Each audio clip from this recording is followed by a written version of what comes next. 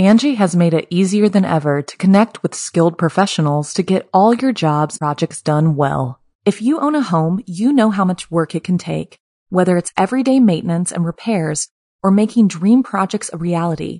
It can be hard just to know where to start, but now all you need to do is Angie that and find a skilled local pro who will deliver the quality and expertise you need. Angie has over 20 years of home service experience, and they've combined it with new tools to simplify the whole process.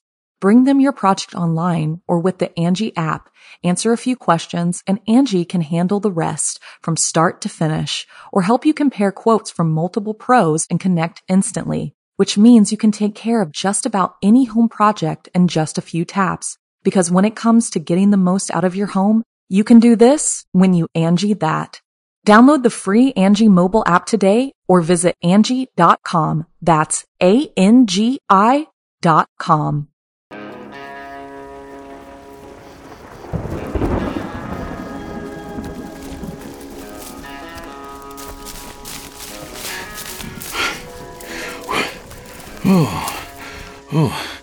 Talk about a Christmas miracle.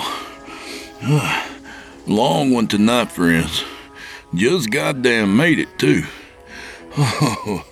Oh, yeah. Almost forgot. Everyone out there who sent me a fruitcake for Christmas, thanks a million. Really appreciate it. Open wide, Chester. It's chow time. I'm sure they were just delicious. Come on in, friend. Right this way, the Casa de Blood. Have yourself a seat while I catch my breath. I'll be just a second. Oh, yeah, that's better. You know, God forbid someone send me a carton or two of these things for Christmas. I'm sure Santa would bring them himself, but I think the prick's in cahoots with the ATF. Meanwhile, you can send a fruitcake right across state lines. Just where the hell's the justice in that? Whew. Talk about ass-backwards reasoning. All right, friends, smoke 'em if you got 'em and drink those glasses to the bottom, because your old buddy Drew Blood has a tale to tell. Hope you got 4 or 5 hours to spare. I'm just kidding. Hello everyone, this is your Action News reporter with all the news that is news across the nation on the scene at the supermarket. There seems to have been some disturbance here. Pardon me, sir, did you see what happened? Yeah, I did. I was standing over there by the tomatoes listening to Drew Blood, Season 1, Episode 13, and that's when I heard it. They said I could get ad-free versions of all their episodes if I go to simplyscarypodcast.com and sign up as a patron. I looked over at Ethel. I said, "Don't do it, Ethel!" When it was too late. She was already up on Horror Hill. Well, here come the sleigh bells. Tonight we've got a gift from a man of all seasons. A man who turns holidays into hellscapes. A man whose house Santa himself leaves a wide berth. That's right, it's Ryan Harfield. I ain't kidding about Santa either. He probably thinks Ryan's chimney leads down into infinite darkness. Thank God for Amazon, that's all I'm saying. In this tale, we rejoin St. Nick and Rudolph from last Christmas's story, For Goodness Sake, in which the psychic Santa and his sidekick deliver coal to the criminals on their naughty list.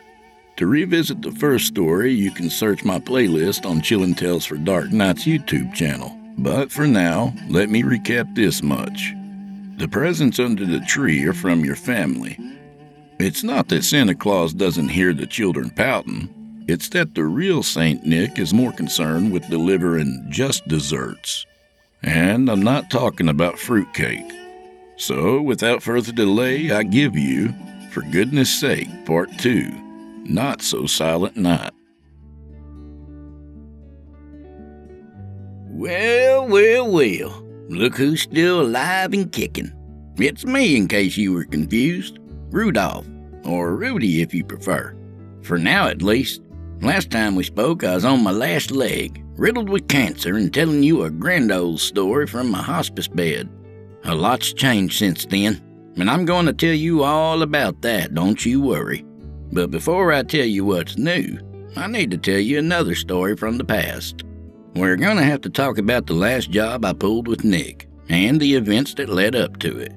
There's some details buried that need to be dug up, cleaned up, and shined to a high polish. I need to see my reflection in the details, if that makes sense. I figure if I can see myself there, then you ought to be able to see me just fine. I need you to, 'cause seeing is believing, right? It may be a long story. When my tongue starts flapping, I ain't never quite sure where it's gonna land. I'll try not to bore you, but either way, just let an old man babble for a while, will you? It had been about a year since me and Nick shut down old Scratch's kitty video operation and handling. If you ain't heard that story, you may just want to stop here and give it a listen. It'll sure make a lot more sense if you do. Anyway, we'd spent the spring and summer months as we usually did, living off the grid at a campground in Tennessee. We worked odd jobs here and there when we needed money. I'd cut wood for tourists in the area, and Nick would stand out in front of some local dives and look intimidating, occasionally knocking some skulls together if it came to that. I had a small trailer with a few amenities, stove, microwave, bathroom, and such. Nick lived in the back of the Bronco, sleeping beneath the camper shell on the back. There was room for both of us in the trailer, but Nick liked being outdoors. He'd come into the trailer and shower and heat up some food when he needed, and once a week or so we'd sit around the campfire, grill some meat, and drink some beer. But other than that, Nick was in the woods. I don't know where he went, and I never questioned him about it. It was his business, and I didn't pry. He'd just yell that he was taking off so I'd know he was leaving, and then he'd come back hours later, often with a couple of fresh rabbits hanging from his belt, sometimes with a deer slung over his shoulders. We'd eat like kings for days after. But sometimes, I don't know, maybe once a month, he'd be gone all night. He always came back at dawn, emerging from the tree line looking like a Sasquatch, big shoulders hunched, his silver hair a mess of trapped leaves and stuck branches. I did ask him about the overnight outings once, years ago. He just told me it was something he had to do and left it at that. I didn't press him, just nodded and left him be. Nick seemed reserved after these trips, calmer even. I can tell you what I think, but I don't know if it's true. After years of traveling together, I could predict when he was going to leave for the night. Whenever dusk came, if Nick was looking up at the sky with that far-away look he gets, then I knew he'd be gone that night. To be more specific, if I'd catch Nick staring up at the North Star, then it was going to be one of those nights. Was he praying, meditating, or shit, I don't know, doing yoga out in the pine needles? Can't tell you, but I always had the feeling it was something like that. Something that calmed him, something that pointed him in the right direction. Okay, got the preamble out of the way, so now here's the point. Like I said, it was about a year after we gave that pornography-producing piece of shit his lump of coal, and Christmas was coming up fast again. Nick had been on one of his overnight excursions, and I was fast asleep in bed when what sounded like a boulder pounded on the trailer's flimsy door. God damn! I yelled, sitting straight up in bed. Hold on a damn second. I disentangled myself from the sheets and made my wobbly, sleep-drunk way to the door. I opened it up, and there stood Nick, silhouetted against the coming dawn, his eyes a bit wild. You scared the shit out of me, man, I said. What's got you all riled up? As usual, his voice was rocks grinding against themselves in the landslide. We need to talk. You can't wait till the sun's up? I said as I rubbed my eyes. No. Okay. You coming in? No. Come out here. I've got a fire going.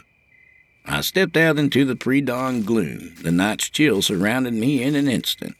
My threadbare pajama bottoms did nothing to help, but the fire did. I sat down on my usual stool and scooted myself closer to the flames. Nick sat his big frame down on the uprooted stump he used as a chair. He had an old Alabama crimson-tide ball cap, his silver hair streaming from beneath it. His white cloud of a beard was dotted with caught pieces of dead leaves, and it reached down to his bare chest. Other than that, all he had on was an old pair of Levi's jeans. Nick and the cold were like old friends and enjoyed each other's company very well. He leaned forward and handed me a crinkled and torn swatch of newspaper. "Read it," he said. "Where in the hell did you get this?" "Don't matter. Just read." I sighed and got to reading it. It didn't take long. 3 missing kids, all from the same area in Texas? I asked. 4 now. That article is a few days old. Another was taken last night. And how would you know that? I just do, he said. It's like I could hear their voices for just a moment last night. Scared voices in the dark. Locked in somewhere and waiting for the worst. I tossed the newspaper in the fire and watched it curl as the flames devoured it. I'll plot a route on the map. Nick nodded. This might be a bad one for us, Rudy. The pornographer was bad, yeah, but this is something else. We caught him by surprise, but I don't think we're going to be that lucky this time. I can feel the pressure, the resistance, as easily as if I had my hand against a wall. Then we'll handle business like we always do, I said with a shrug, 'cause I'll guarantee you one thing. No matter what we're up against, I ain't stopping till every asshole involved gets his coal. He surprised me with a smile. You're one of the good ones, Rudy. Always remember that. I took the compliment with a nod, but all in all, the way he said it didn't sit right with me. Pardon my poetry, but it had the sound of finality, if you will. Yep, it sounded final as shit.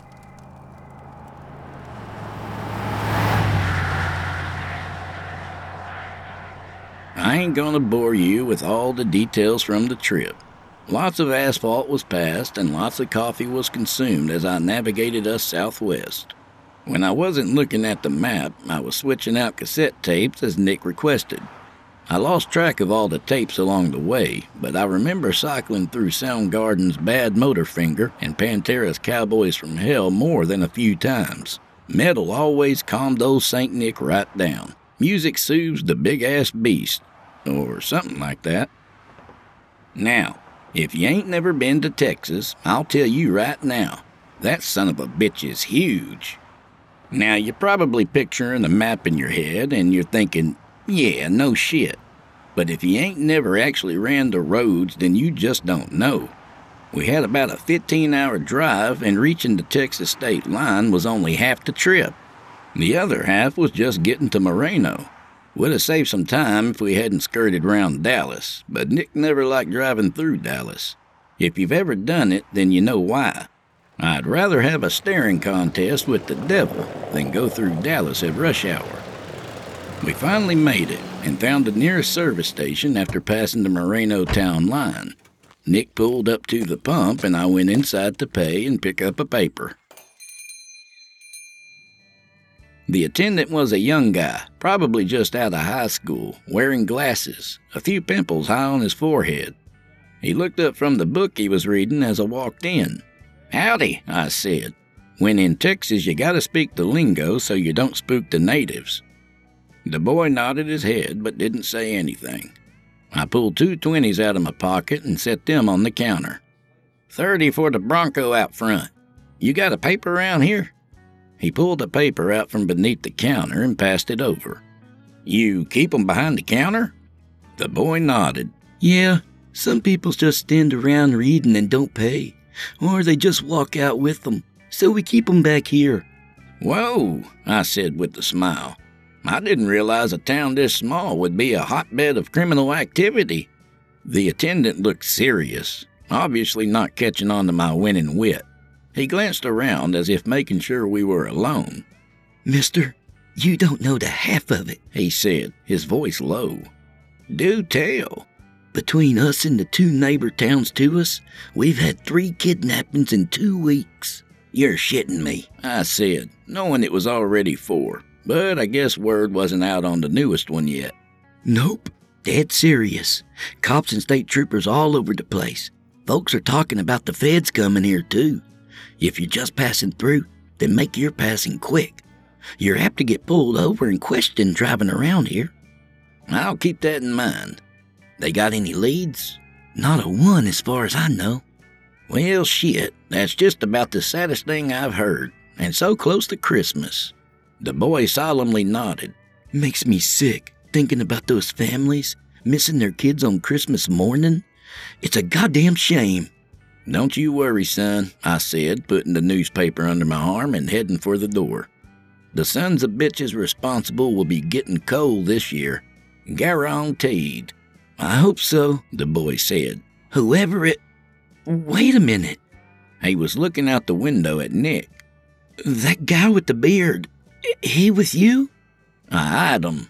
"Yeah, so?" "Holy shit," he said. "Now I swear up front I ain't pulling your leg, but yesterday a man came through and left a message for you and your friend." Well, out of all the things he could have said, that was definitely the oddest.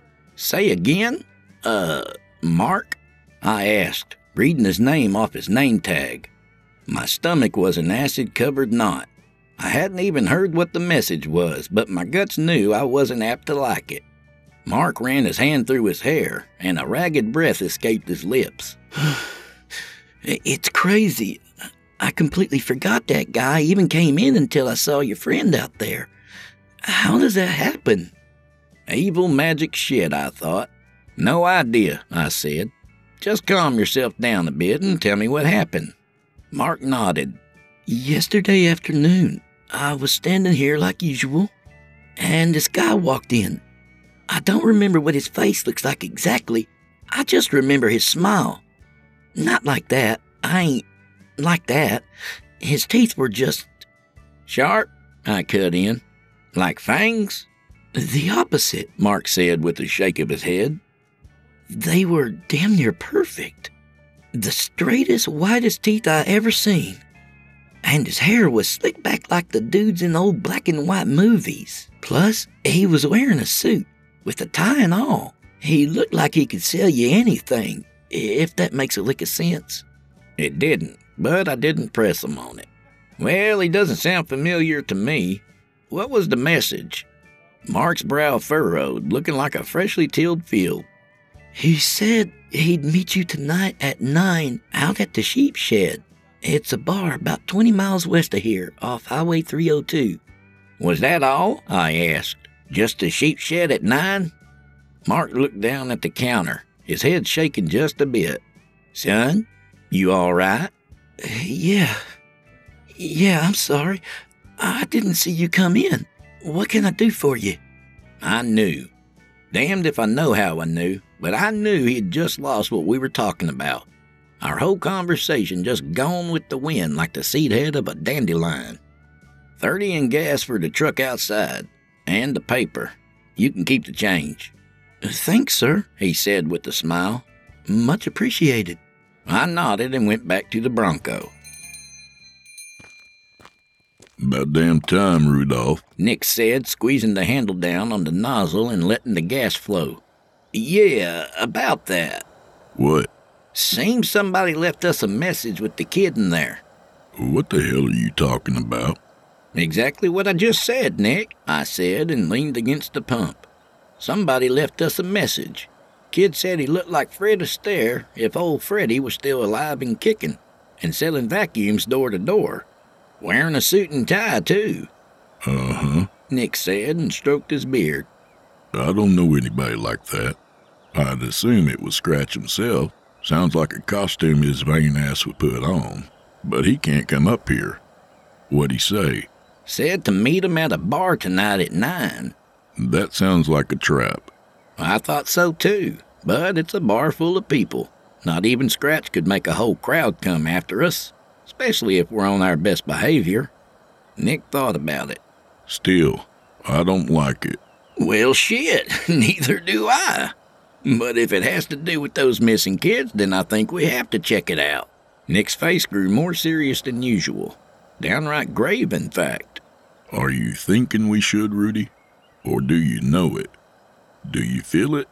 I didn't know what he was asking, not on the surface anyhow. But just like I knew without knowing what he did overnight in the woods, and I knew without knowing that the boy in the gas station had forgotten me already, I did know what he was asking.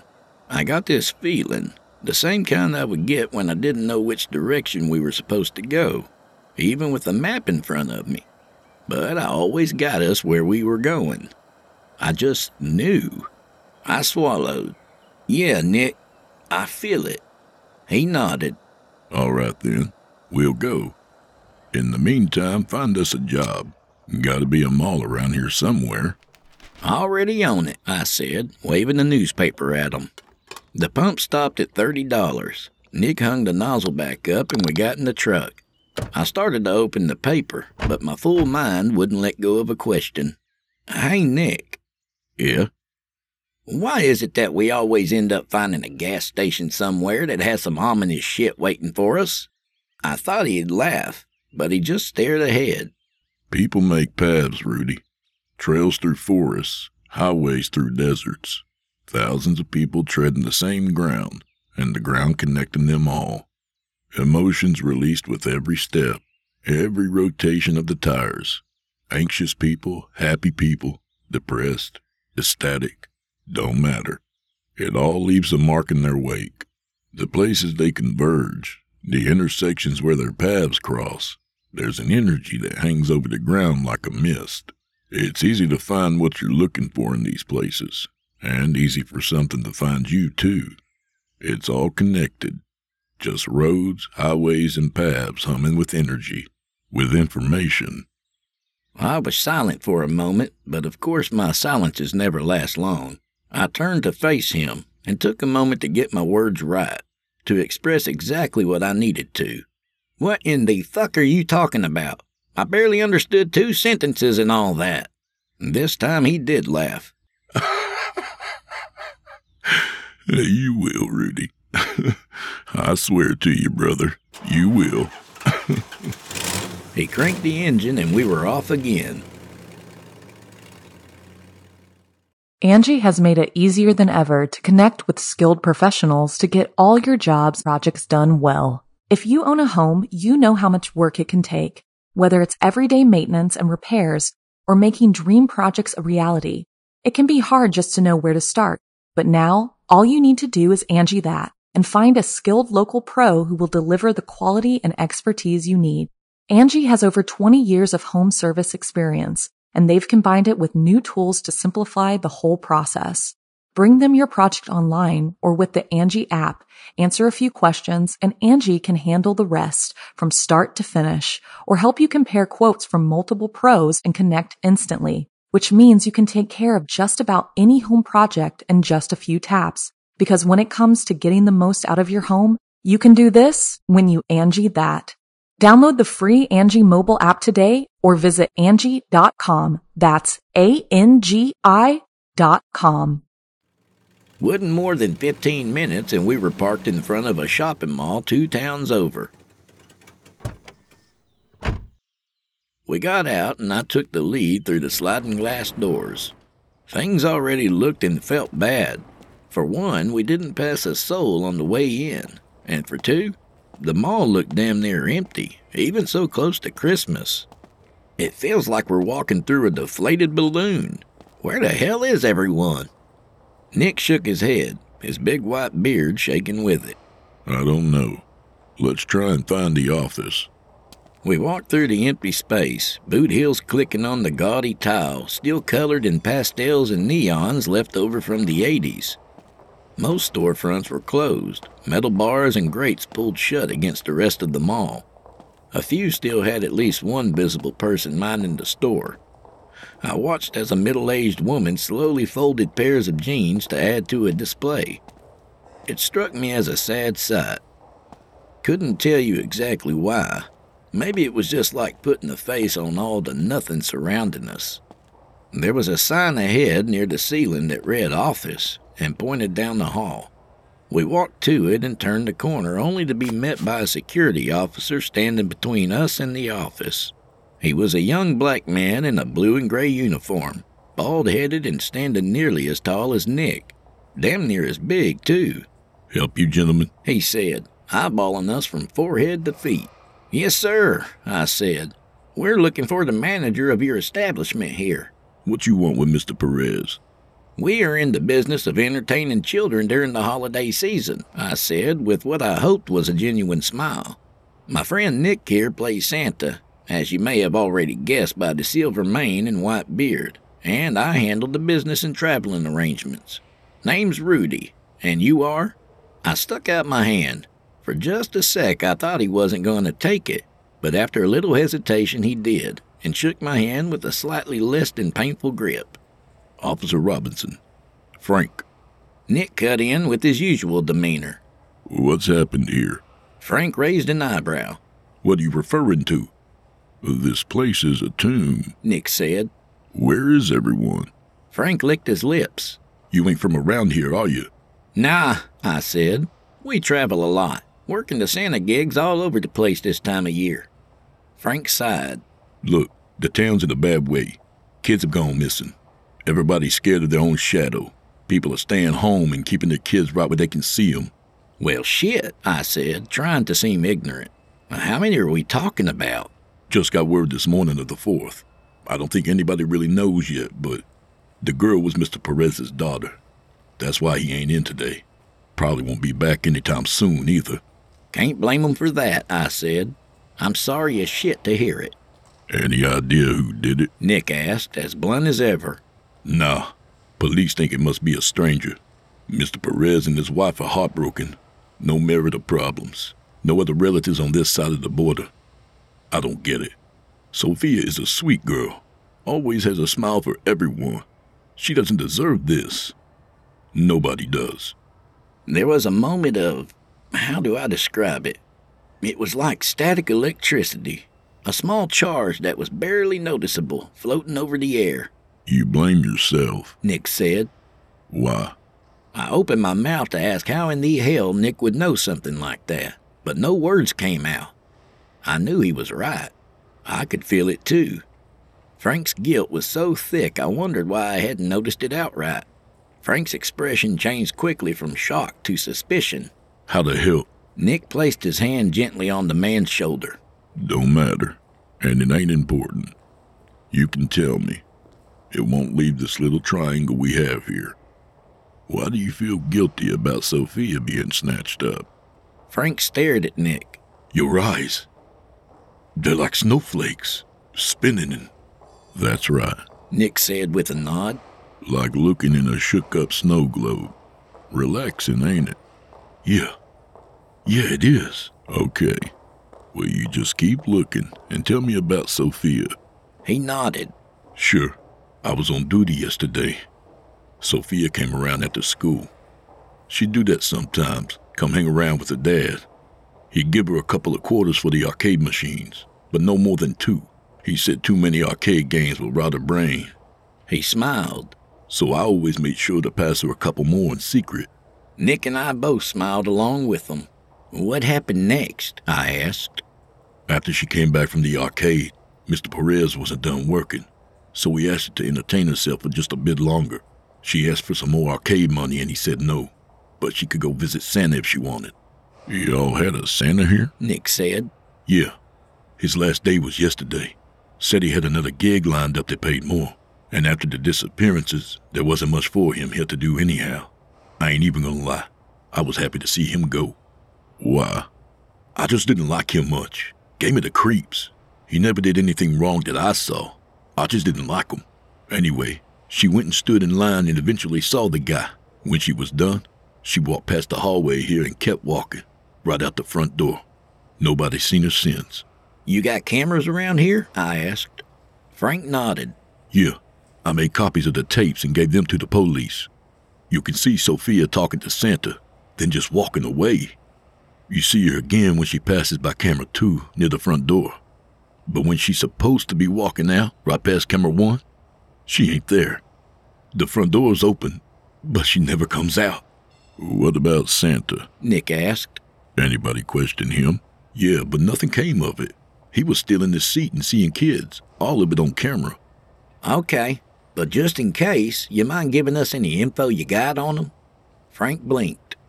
You You ain't here just for the job, are you? You're something else. I smiled. Yep, something else is definitely what we are. You can trust us, Nick said, his voice kind. His name is Andy Avery, Frank said. Came in every day with booze on his breath. Wasn't falling down on the job or anything, but he was certainly hitting the bottle before he came in. I know he's renting a room somewhere, but I ain't sure which cheap motel it could be. He told me he was taking a day off before moving on, so if he's still around, you'd probably have luck finding him at the sheep shed. We're familiar with it, Nick said. I smiled and rubbed my hands together. Gotta love that sweet synchronicity. What are you talking about? Frank asked. Nothing, I said, shaking my head. An album by the Police back in '83. Great album. Nick gave me a look that made me stop my tongue from flapping. He turned back to Frank. Frank, listen to me. Do you trust me?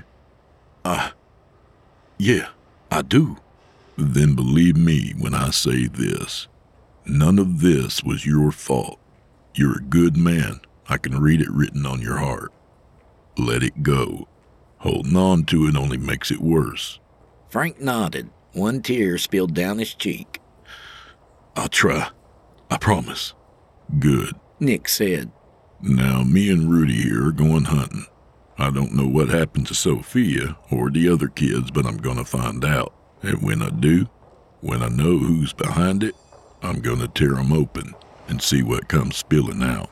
Nick here is many things, I said, but he damn sure ain't a liar. Some bastard's gonna pay. Bet on it. Frank's expression softened into confusion. Who the hell are y'all? The A-Team, Sherlock Holmes, and the Spirit of Christmas, all wrapped up with a bow. Nick clapped the man on the back. We said our goodbyes, and then we got back on the perpetual road. We grabbed some burgers from a nearby diner and ate in the Bronco as the sun went down over the parking lot. I finished my last bite and chased it with the sip of Dr. Pepper. So? So what? What are you thinking? What are you thinking? He said, then bit off a fourth of his burger. I'm thinking we need to get to the bar a bit early to stake the place out before going in. See who's coming and going. Look for anything out of the ordinary. Sounds like a plan, Rudy. I gave him a raised eyebrow. That's it? You ain't got nothing to add? He swallowed the bite he'd been chewing on. No, you got it under control. What if I don't? You do. Quit doubting yourself so much. I ain't. Yes, you are. How long we been handing out coal, Rudy? I sighed. To tell you the truth, it's hard to remember. 5 years? 10? Something like that, maybe. Now listen, if I drop dead right now... Probably going to, the way you shoved those cheeseburgers down. He ignored me and continued. If I drop dead right here, right now, I wouldn't worry about those kids one bit. I'd go wherever I'm going without a care, 'cause I know you'd finish it, Rudy. You'd get to where you need to be and handle business. This is a long way of saying that I trust you and your judgment. You got to know that by now.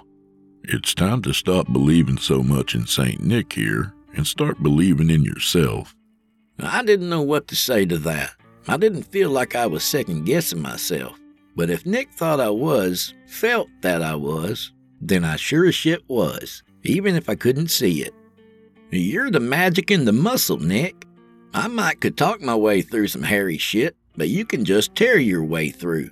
We ain't exactly even in that regard, if you hadn't noticed. Much to my shock and surprise, he laughed. You ever seen me work out? I don't know. Figured you might have a Bowflex stashed out in the woods somewhere, or some shit. Nope. I'm big 'cause my daddy was big. Simple as that. My strength comes from believing in myself, and other people believing in me too. Bullshit, I said. That sounds like a public service announcement after some Saturday morning cartoon show. Next you're going to tell me knowing is half the battle. You can think that if you want, but it's true. And goddammit, I knew he wasn't lying. But I couldn't rationally bring myself to take it as gospel. Mostly 'cause it sounded fucking nuts. Now why, after all this time of seeing the shit Nick could do, did I think this was the craziest thing? Because he was right. I could feel it. and it scared the shit out of me. I didn't say anything, just watched him as he stared off into the sky.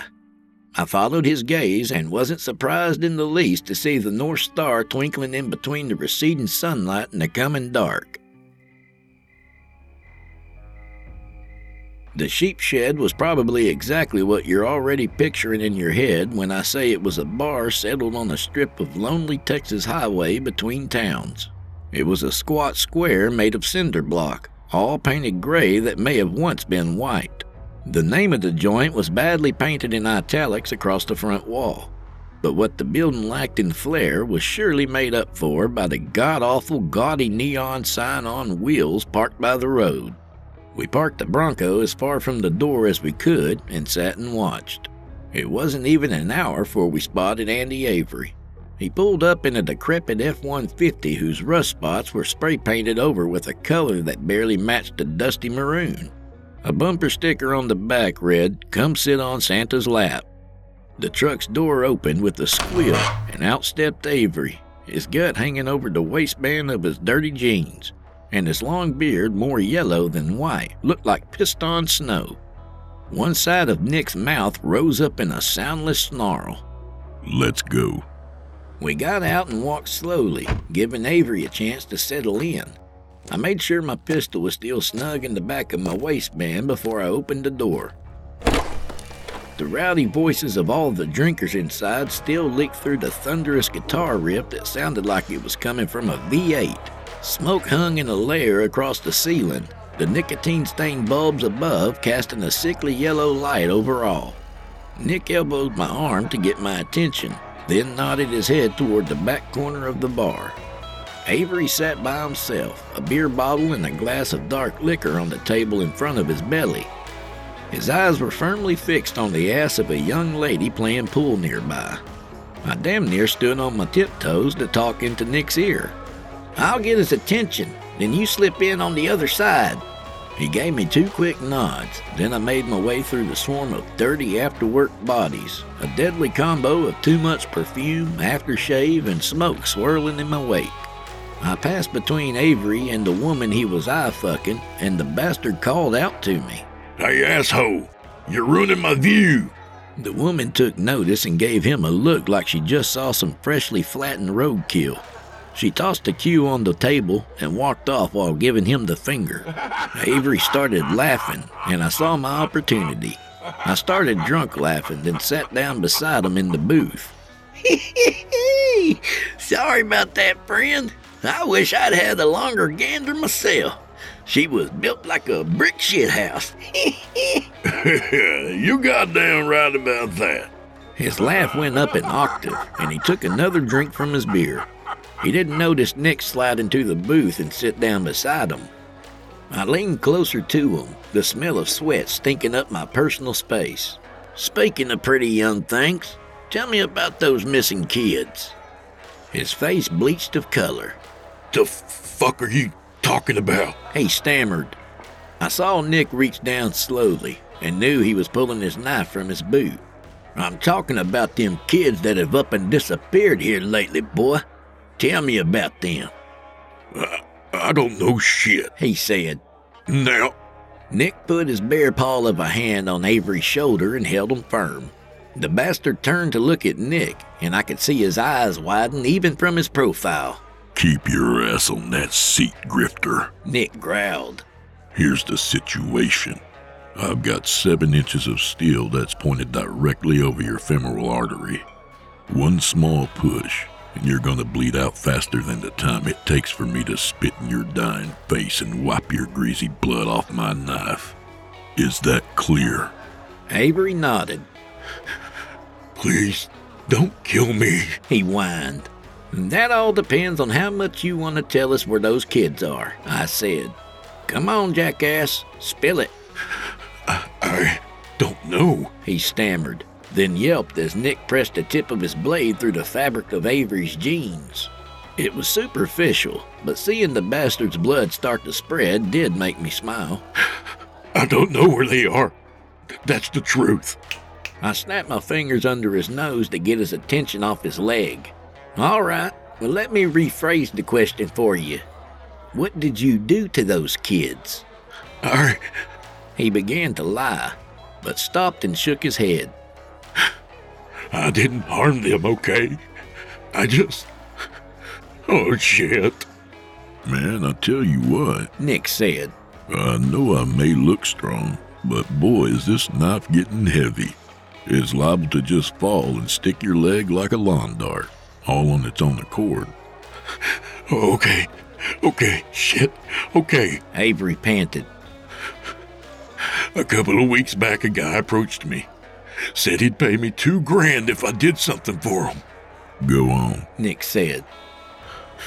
He wanted me to talk to the kids that visited the mall. Avery said, sweat beading on his pasty forehead. Find out which ones was having trouble at home. Maybe likely to skip school or talking about running away.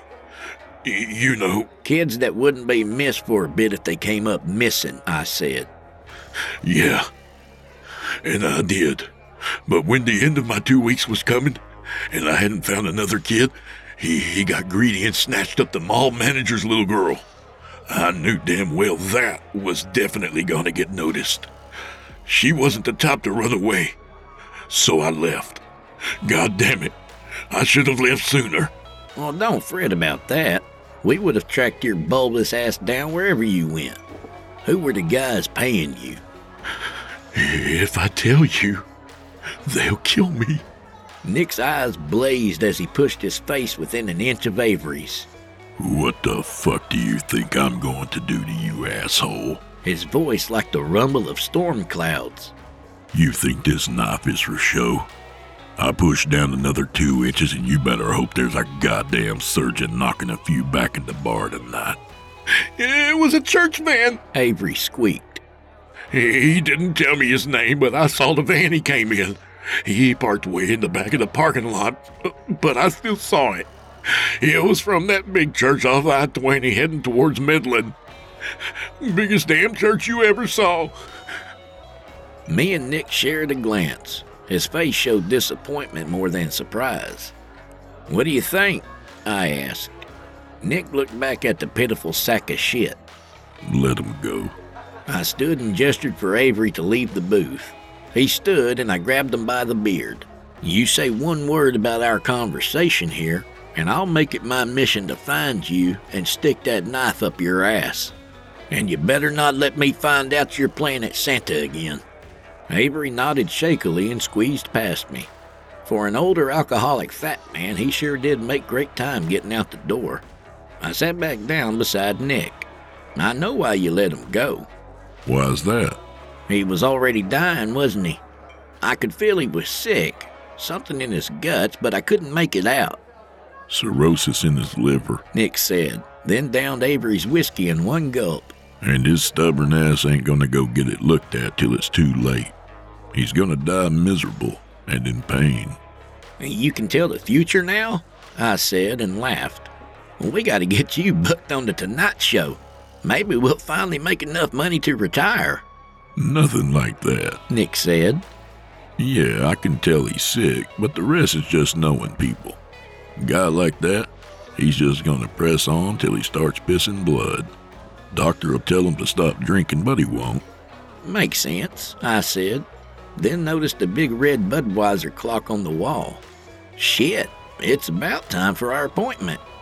No sooner had the words left my ever-running mouth when the bar's door lit up around the seams.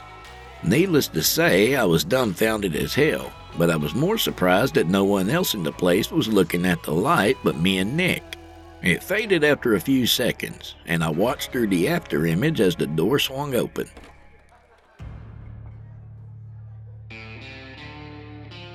Now, I'm strictly a ladies' man.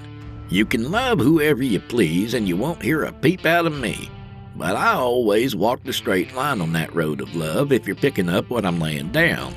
All that's to say the man who walked into the bar was about the handsomest man I've ever seen. He had a face like a movie star or a game show host or something like that. All cheekbones and bright eyes. His tailor suit hung on him perfectly as he navigated through the crowd.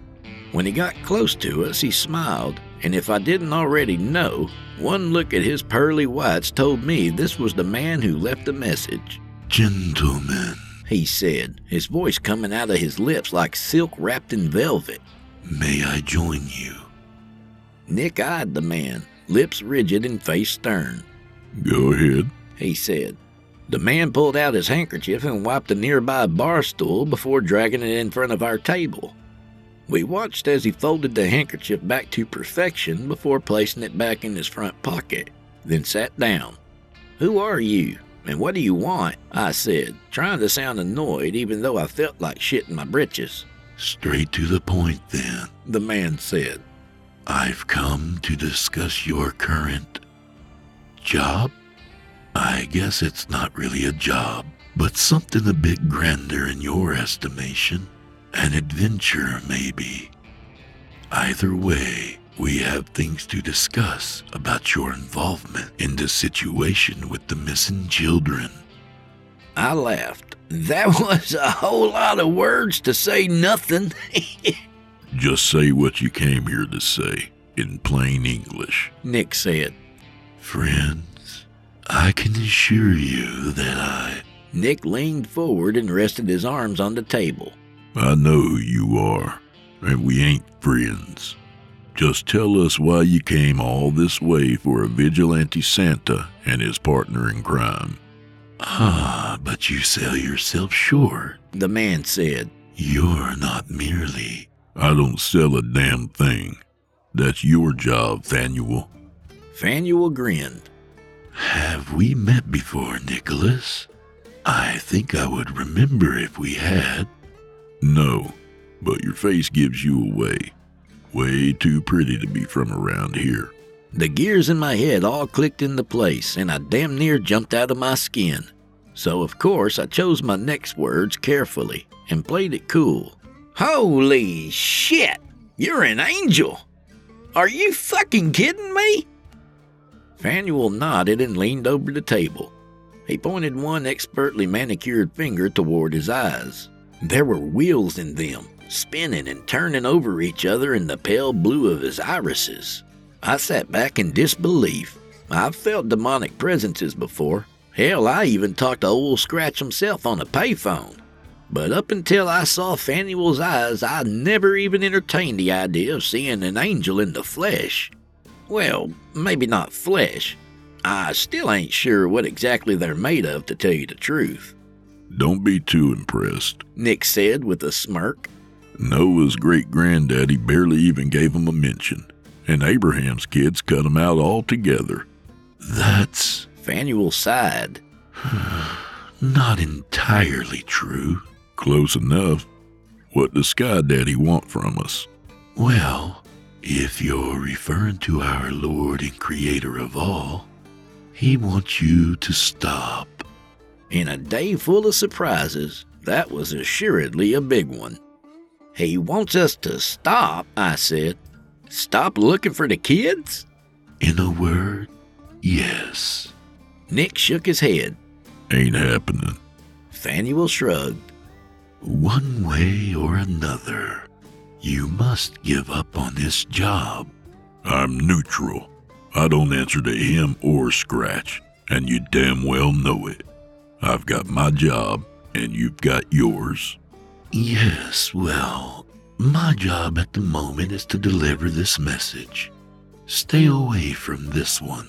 "I know the rules. You can come visit our plane here, so you got one up on Scratch. But just like his infernal majesty, you can't do shit to us." Free will surely is a bitch. Fanuel's smile dropped from his lips. "All true, I'm afraid. But you forget the many skills that have been bestowed to me, the most powerful of which is that I can be very, very persuasive." "Just a second," I said. "Let's say, hypothetically speaking, that my associate and I decide to listen to you.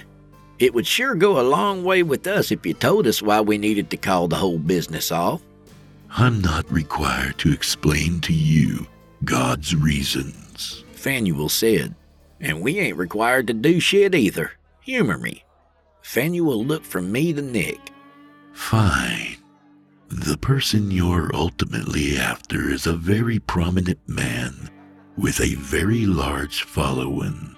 In time, the church he has built will triple in size. He will instruct others who will go on to found churches across the country. With their influence spreading over the globe, countless people will benefit. Innumerable souls could be saved.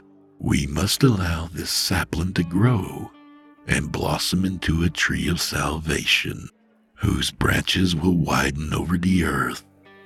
This is the will of our Lord, our God. That man you're talking about is a pedophile at best and a murderous pedophile at worst, Nick said flatly. I don't give a shit if he's Christ himself come again. That asshole is getting his coal tonight. Fanuel sneered. You up-jumped monkey. You stupid, stupid ape. These words came from the creator of the very universe. Which one? Nick asked with a nonchalance that I envied at that moment. Do not quibble over semantics with me. I'll not warn you again. Let this one go, or there will be consequences. We're done here, Nick said, rising to his feet. Get your sparkly feathered ass out of here before I get violent. Fanuel took a deep breath, then let it go as his smile returned. That's all you animals know is violence. If that's what you want, so be it. The angel turned to leave, then snapped his fingers. TVs I hadn't noticed before above the bar turned on, and the jukebox turned off. He swirled a finger in the air, and everyone in the bar turned to face the glowing screens. Fanuel walked away, and as soon as he was out the door, he appeared on the TVs, sitting behind the news desk, mugshots of me and Nick that didn't exist hovering over his left shoulder. Good evening. There's been a breakthrough in the case of Moreno's missing children. The two men shown here, Nicholas White and Peter Rudolph Lynch, are wanted for questioning. If you have any information on the whereabouts of these men, please. I didn't listen to the rest of the bullshit. I was too busy watching about 24 or so people all start muttering to each other and looking around. Then their eyes fell on us, and all hell broke loose. Cries echoed in the bar. Holy shit, it's them. Somebody call the cops. Fuck the cops. Grab them. Mm-hmm. The crowd moved towards us. Some people grabbed pull cues, others chairs. The bartender bent below the bar and came back with what was most definitely an illegally sawed-off shotgun. We gotta go, Nick said. No shit, but there's a lot of them and a little of us. I reached behind me, meaning to pull out my pistol when Nick put his hand on my shoulder. No guns. This is sure as shit the right time for one. You show that, and the bartender is apt to open up with that shotgun. People are gonna get killed. Yeah, us. The first guy brave enough to step up threw a haymaker that connected with Nick's jaw. Nick shrugged it off and buried his fist in the man's guts, dropping him like a sack of rocks. The next two decided to jump across the table. I grabbed one by the hair mid-slide and slammed his face down onto the wood. His nose broke and splashed blood on my good flannel shirt, which pissed me off something awful. I pulled him down off the table and onto the seat and used him as a step stool to get up on the table, which with the beauty of hindsight was really a stupid mistake. The bartender had a clean line of sight over the crowd and fired. Two things saved my ass: Nick grabbing me by the pant leg and pulling me down, and the fact that the dumbass bartender was way out of range. Bottles flew out of the crowd, smashing against the wall over my head and showering me with brown glass and beer. The shotgun boomed again, and the room went silent. Well, the people went silent. The sound of a phone ringing was pretty damn loud in the new quiet. The bartender dropped the gun to the floor with a clatter. His eyes were half open and vacant as he picked up the receiver and listened. "Phone for Rudolph," he said, and set the receiver on top of the bar. Nick and I looked at one another. He was still in the boxer stance, fists up and ready. He lifted his chin towards the bar, and I slowly got up and wiped the beer from my eyes with my sleeve. It was surreal walking through the crowd of people who just seconds ago wanted to take us out back and string us up from the nearest tree. They just stared ahead, unblinking and unmoving. I reached the bar, then cleared my throat as I picked up the phone. Hello? That looks like a fine mess you two have got yourselves in, the voice said on the other end. It had a tone that implied the speaker was thrilled about said mess. Your infernal majesty, I said, laying on as much sarcasm as I could get my tongue to muster up. How lovely to hear from you again. It's been too long. Me and Nick were just saying the other day we should have you over and do some grilling. Maybe play some cornhole after. Insufferable as always, Scratch said. Yet here I am, suffering through it anyway. Though I must warn you, I am much better at inflicting suffering than you, so spare me your incessant drivel, and just listen. Well, shit, I was curious. I'm listening, your unholy evilness. I am in a given mood. 'Tis the season after all. So I'm going to hold these people here for a few moments while you and your associate abscond. I didn't know what the word meant exactly, but I caught his drift. And why in the hell would you help us out? Don't be dense, Scratch said impatiently. As much as I'd like the Reverend your hunt to continue going along gloriously sinning, it's in my best interest to have you and the saint dispose of him. It's as simple as that. You seriously think I'm about to make a deal? With you? It's not a deal. I have already enthralled the crowd. It's up to you if you'd like to use the opportunity to leave and continue on with your crusade. Either way, the clock's ticking. I could already see the crowd stirring again. Fine, but I ain't thanking you. No need, Scratch said, sounding bored. Just take care of the Reverend. That will be thanks enough. I tossed the receiver back to the barkeep. He didn't move a muscle, just let it hit him in the chest and fall to the ground. Let's get while the getting's good, I called out to Nick. He made his way over to me. Who was on the phone? Scratch. The infernal asshole wants this Reverend planted 6 feet under. Nick shrugged. All right, let's do it. I honestly didn't expect him to take the news so easily. Between that and him telling the angel that we were neutral, I was confused as shit. Not for the first time, I wondered how much Nick wasn't telling me, about how much I still had left to learn. Once we were back safe and sound in the Bronco and heading up the dark highway, I decided it was time I got some answers. What the hell was all of that? All of what? Nick said. Are you kidding? A goddamn angel just showed up in the bar and tried to kill us, Nick. And you sat there holding a conversation with him like that shit happens every day. Not to mention I had another pleasant chat with the fucking devil. Calm down, Rudy. Now, fuck that. We've been handling this business together for years, and I've always left you be. Never questioned you, never pried. But goddamn it, Nick, you've got to give me some answers here. Ain't I at least owed that much? He was silent as I sat there fuming. Another mile passed, and another. Okay. Okay? Okay what? I'll tell you everything after this is over. I just nodded, still pissed, but willing to give him a little more time. Our nearly silent drive out to the church took about an hour.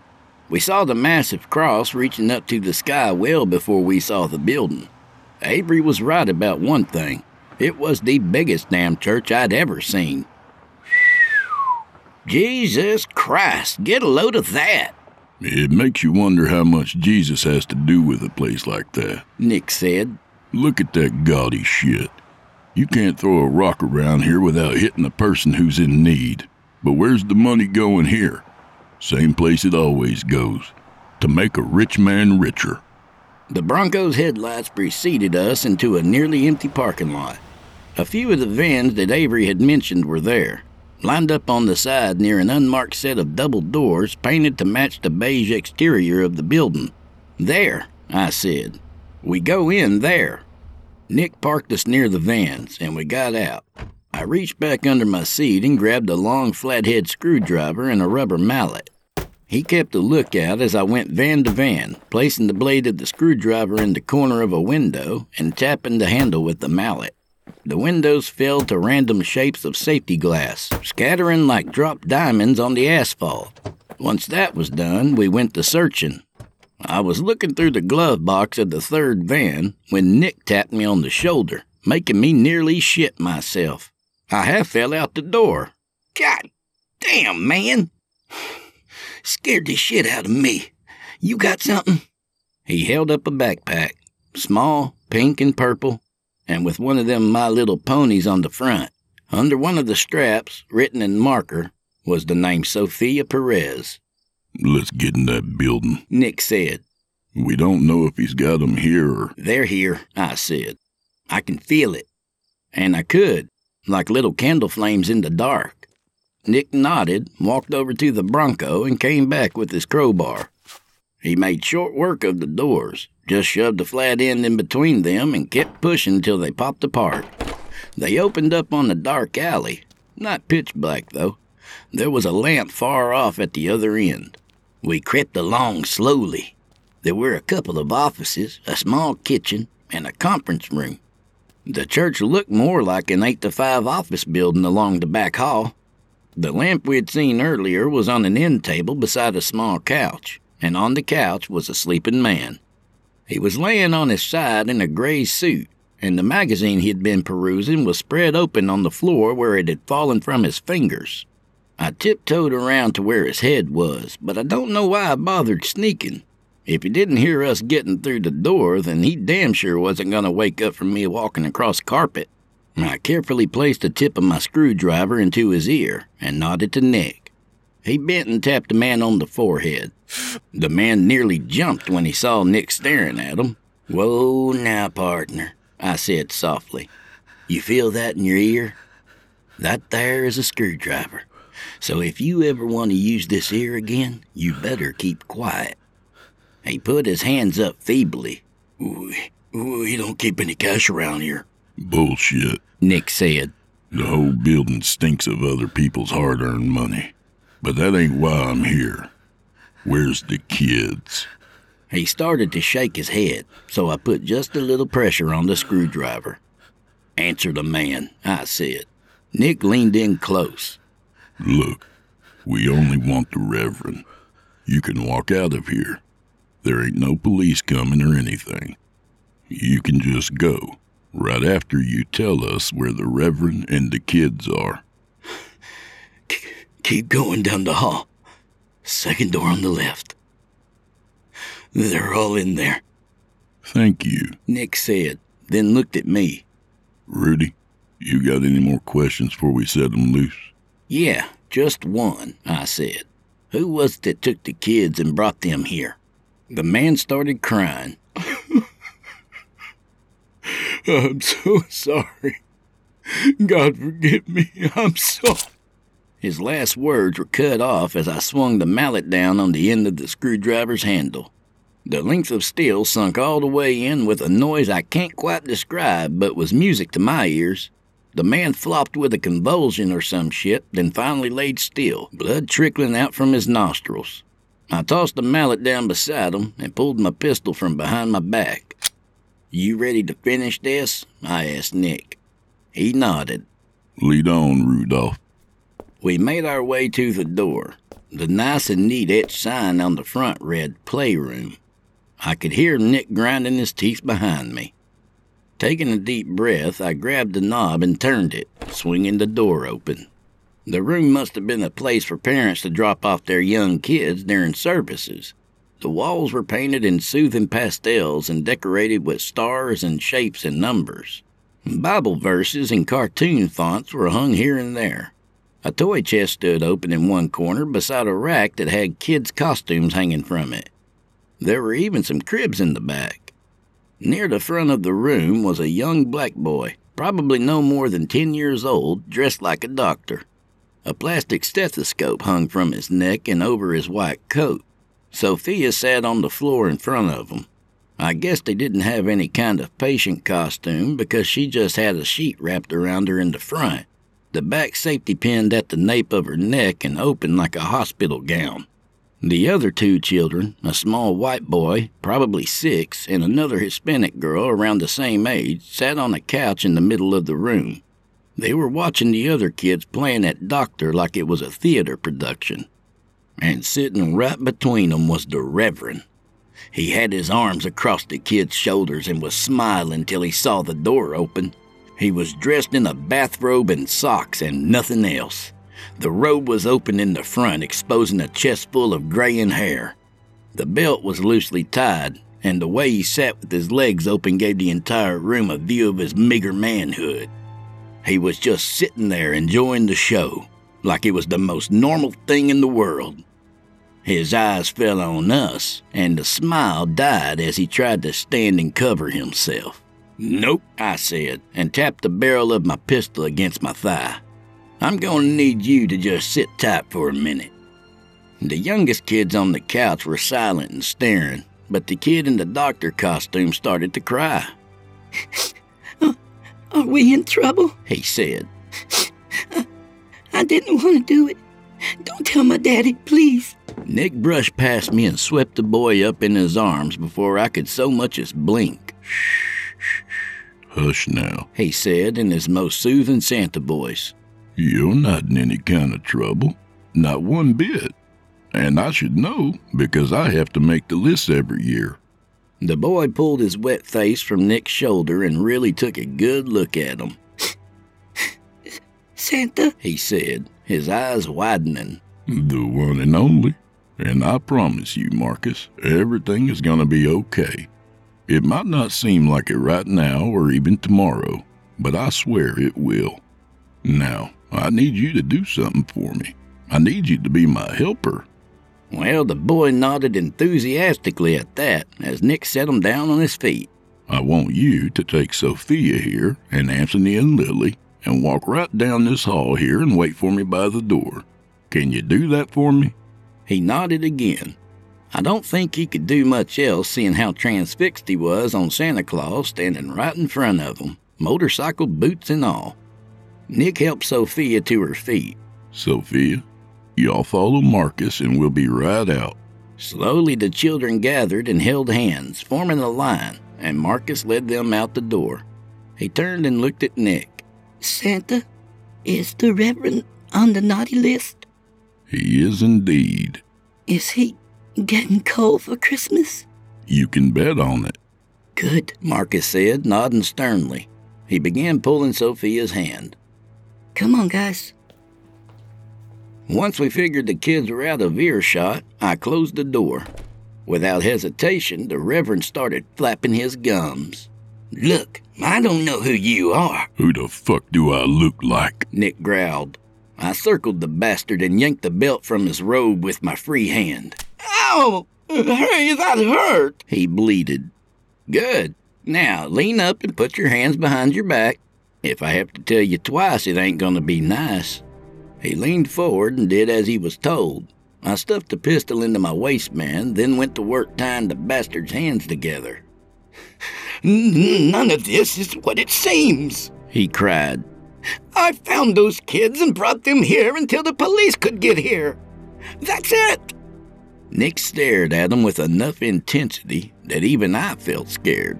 Lies drip from your lips like poisoned honey, Nick said, and grabbed a fistful of the asshole's thinning hair. His other fist got to moving, slamming into the middle of the Reverend's face.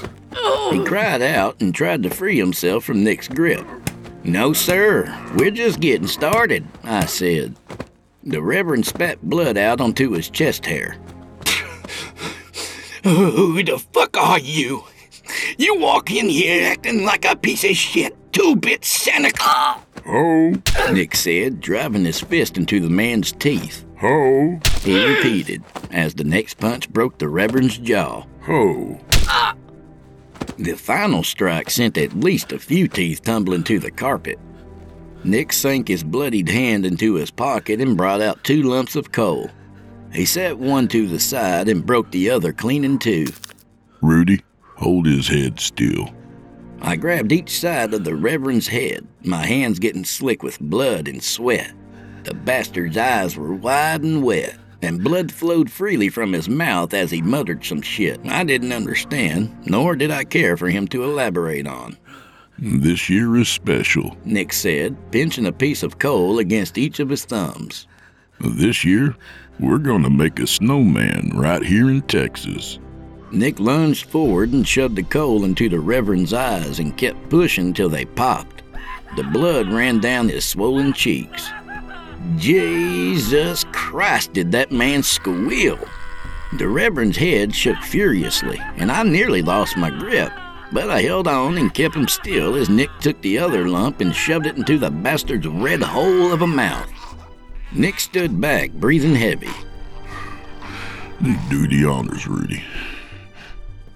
I came back around to the front of the couch, pulled out my pistol, and put 3 rounds into the mullein asshole's heart.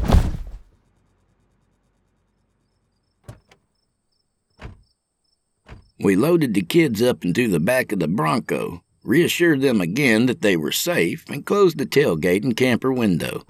"What's the plan for getting them home?" I asked. Nick shrugged. Figured I'd park a couple blocks away from the nearest police station, let them out, and watch them till they get inside. "Then we're gonna have our talk, right?" He looked down. Rudy, I'm gonna tell you everything you need to know. You're done for now. I figured my hearing must have got messed up from the gunshots. Excuse me? This is where our paths go different ways. What the fuck are you talking about, different ways? We're a team. Where is this shit coming from? It's the way it's gotta be. You'll understand in time. He made the turn away from me, and I grabbed him and spun him around. No, fuck that. Not after what we've been through. All these years. Do you trust me? His words made me stop blubbering. Yes, Nick, of course. I trust you, but... Then do as I ask.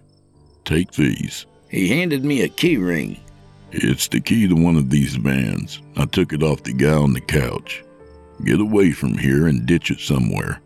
I ain't a fucking amateur. I know what to do with the stolen ride. I know. It's just hard to drop the teacher role sometimes, but I guess that's what I've got to do now. Now go, Rudy. Go live your life, take a vacation, whatever.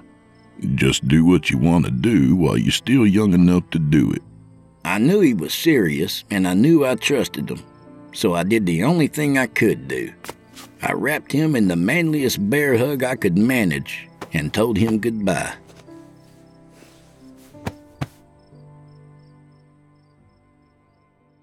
Well, that was damn near 20 years ago. I made my way back to Tennessee, and although I'm not proud to admit it, I drank and sulked a year away. I was just lost in every damn sense of the word.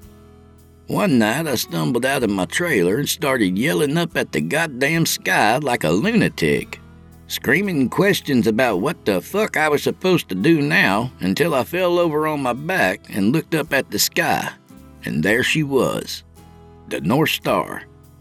I stared up at her and was surprised as shit when I felt my anger draining away bit by bit. I didn't know what my purpose in life was or any Zen shit like that, but I was calmer. Then I rolled over onto my side and blew chunks everywhere. Judge me if you must, but life ain't always like a movie. You can find peace and puke a bunch of whiskey up at the same time. It happens. I eventually went to work cutting lumber again, ended up hired at a mill, and in a few years became foreman. I had some relationships along the way. No weddings, but a couple of long-term situations where I was as happy as a man in love could be. Long story short, life went on for me just like everybody else. Until the cancer hit, which is where my last story began. If I remember correctly, I predicted I wouldn't last till the next Easter. Well, joke was on me.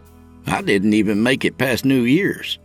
I'm just gonna lay this next part out for you with no dramatics. I died. Yep, honest.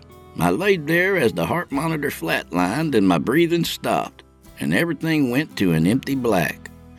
If there was an afterlife, then I didn't see hide nor hair of it.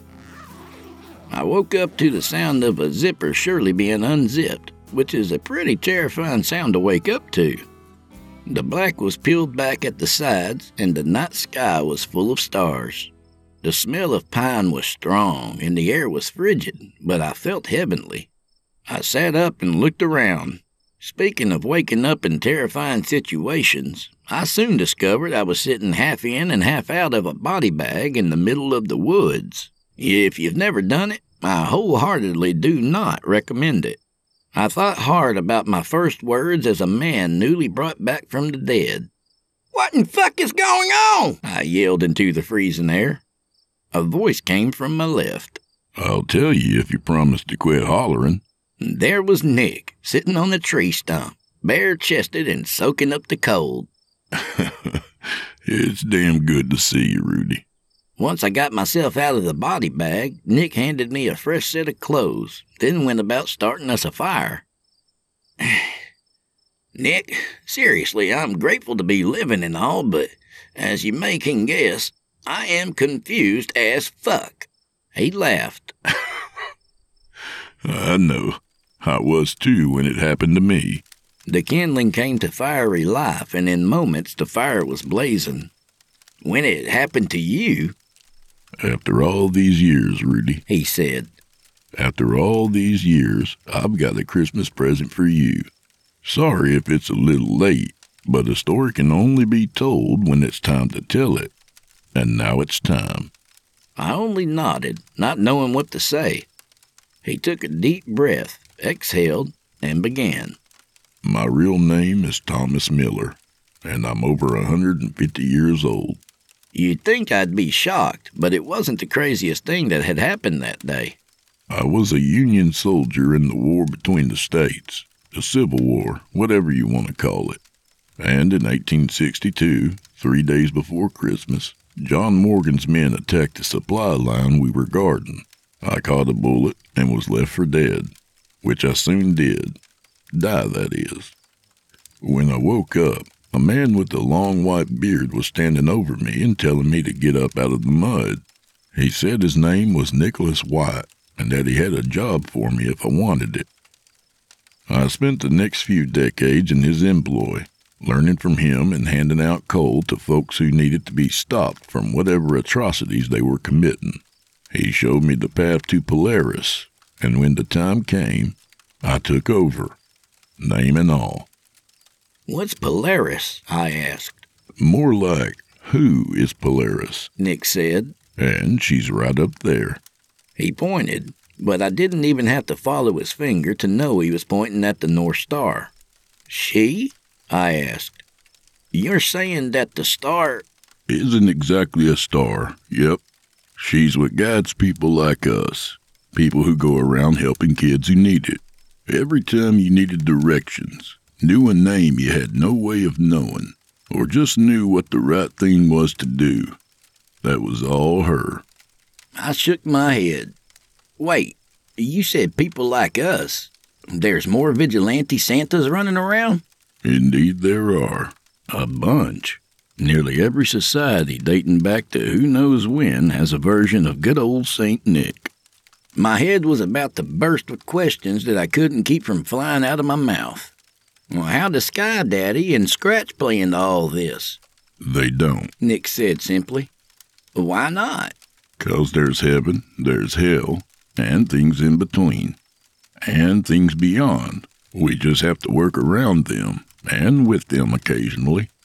And I'm guessing there's a reason why we only go hunting for assholes around Christmas. "That's when we're most powerful. Nothing much beyond that. Not that you can't use what you've got year-round, but... shit. Okay, it's like hibernating. But for us, we do it in the summer months. We rest, gather our strength, then spend the coldest months delivering coal. And what about... Rudy, listen, Nick said. We ain't got much time left together. I gotta be moving on. What? I see you for the first time in decades, and now you're walking out again? Fine, but one more question. Shoot. Why'd you leave? Why'd you abandon me at that church? Nick shrugged. To give you something I wasn't given. A chance to live your life a while longer before you start your new job. So you're telling me... I stopped and took a breath. You're telling me... You're Santa Claus, he said. And I couldn't have picked a better one. I sat there with my jaw bobbing up and down till he walked over and knelt in front of me. I ain't got a sword or nothing, so I can't knight you or whatever and say some magic words that'll make it all seem true to you. But if you trusted me once, you can trust what I'm saying now. You're Santa, and you're gonna be great. He wrapped his arms around me, and I hugged him back fiercely. I'll be seeing you, St. Nick, he said. I nodded into his shoulder. It's been a pleasure, Thomas. He stood up, gave me a small wave, and walked into the trees. A minute passed, maybe two, and everything lit up.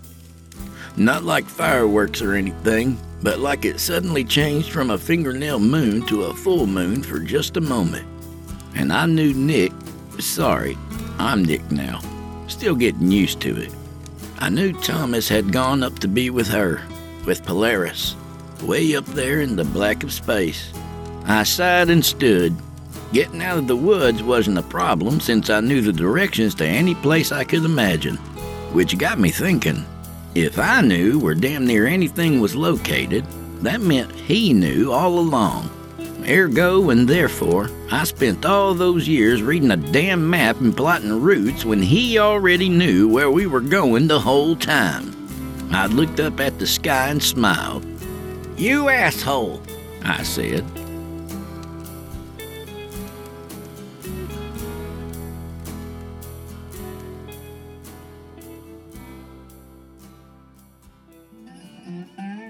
You've been listening to For Goodness Sake Part 2 by Ryan Harville. A good reminder to keep yourself off the naughty list.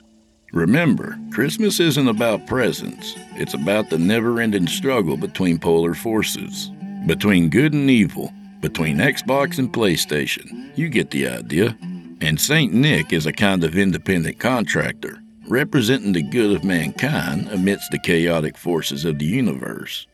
And that should give you all the assurance you need when you go to sit on his lap at the mall this year. I know it does for me. He always looks at me kind of funny when I do it, but he knows the deal by now. I don't get up till the prick gives me a toot of his whiskey bottle. A little about the author. Ryan Harville writes horror stories centered around the strange states that are buckled beneath the Bible Belt, and he strenuously insists there are 4 lights. He's had stories featured in anthologies, magazines, and podcasts, and currently writes exclusively for the Chillin' Tales for Dark Nights network. Ryan Harville would also like to clarify that though he may have a bit too much around the waistline and his beard is turning whiter by the day, he is in fact not a shopping mall Santa vigilante. But wouldn't that be awesome? For more information, follow him on Twitter at rharvillewrites or visit his website at ryanharvillewriting.com. For plenty more Ryan Harville and Drew Blood collaborations, be sure to check out my playlist on Chillin' Tales for Dark Nights YouTube page. You could make a day of it. Friends, I would like to fix a mistake from last week's podcast. Turns out I gave y'all the wrong email address for JM Sonamo. It's jmcscares@gmail.com. Sorry about that, JM. And I wonder if y'all wouldn't mind doing something for me. Subscribe to this podcast on iTunes or wherever you listen to podcasts and leave me a 5-star review and a kind word.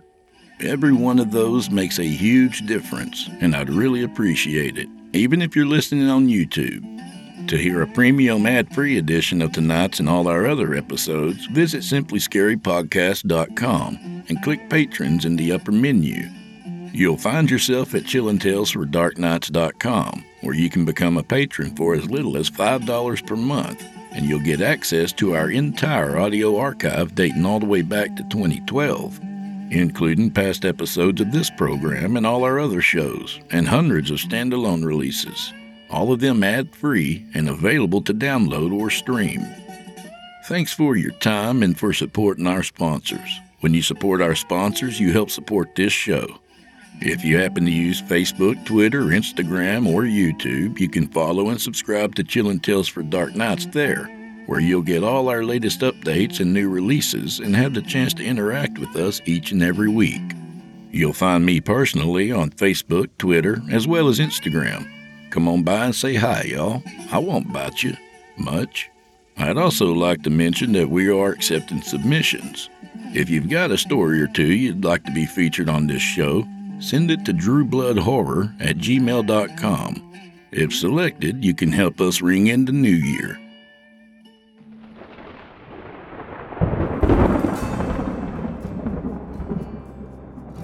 Well, I'm afraid this is where we part ways, friend. At least till next week. So grab yourself an eggnog and pour whatever else you need in there to have a good time. And until next week, friend, may the wind be at your back. May the road rise up to meet you. And remember to put out the fireplace before you go to bed tonight. No one wants to be the guy who burned Santa to death. Merry Christmas, y'all.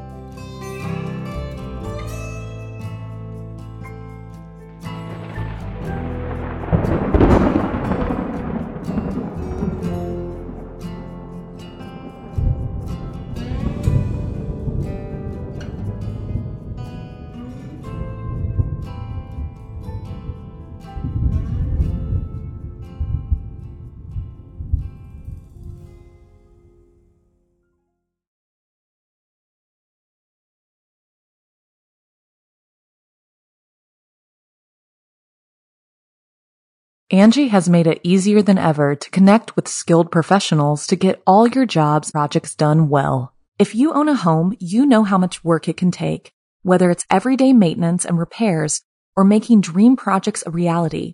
It can be hard just to know where to start, but now all you need to do is Angie that and find a skilled local pro who will deliver the quality and expertise you need. Angie has over 20 years of home service experience, and they've combined it with new tools to simplify the whole process. Bring them your project online or with the Angie app, answer a few questions, and Angie can handle the rest from start to finish, or help you compare quotes from multiple pros and connect instantly, which means you can take care of just about any home project in just a few taps. Because when it comes to getting the most out of your home, you can do this when you Angie that. Download the free Angie mobile app today or visit Angie.com. That's ANGI.com.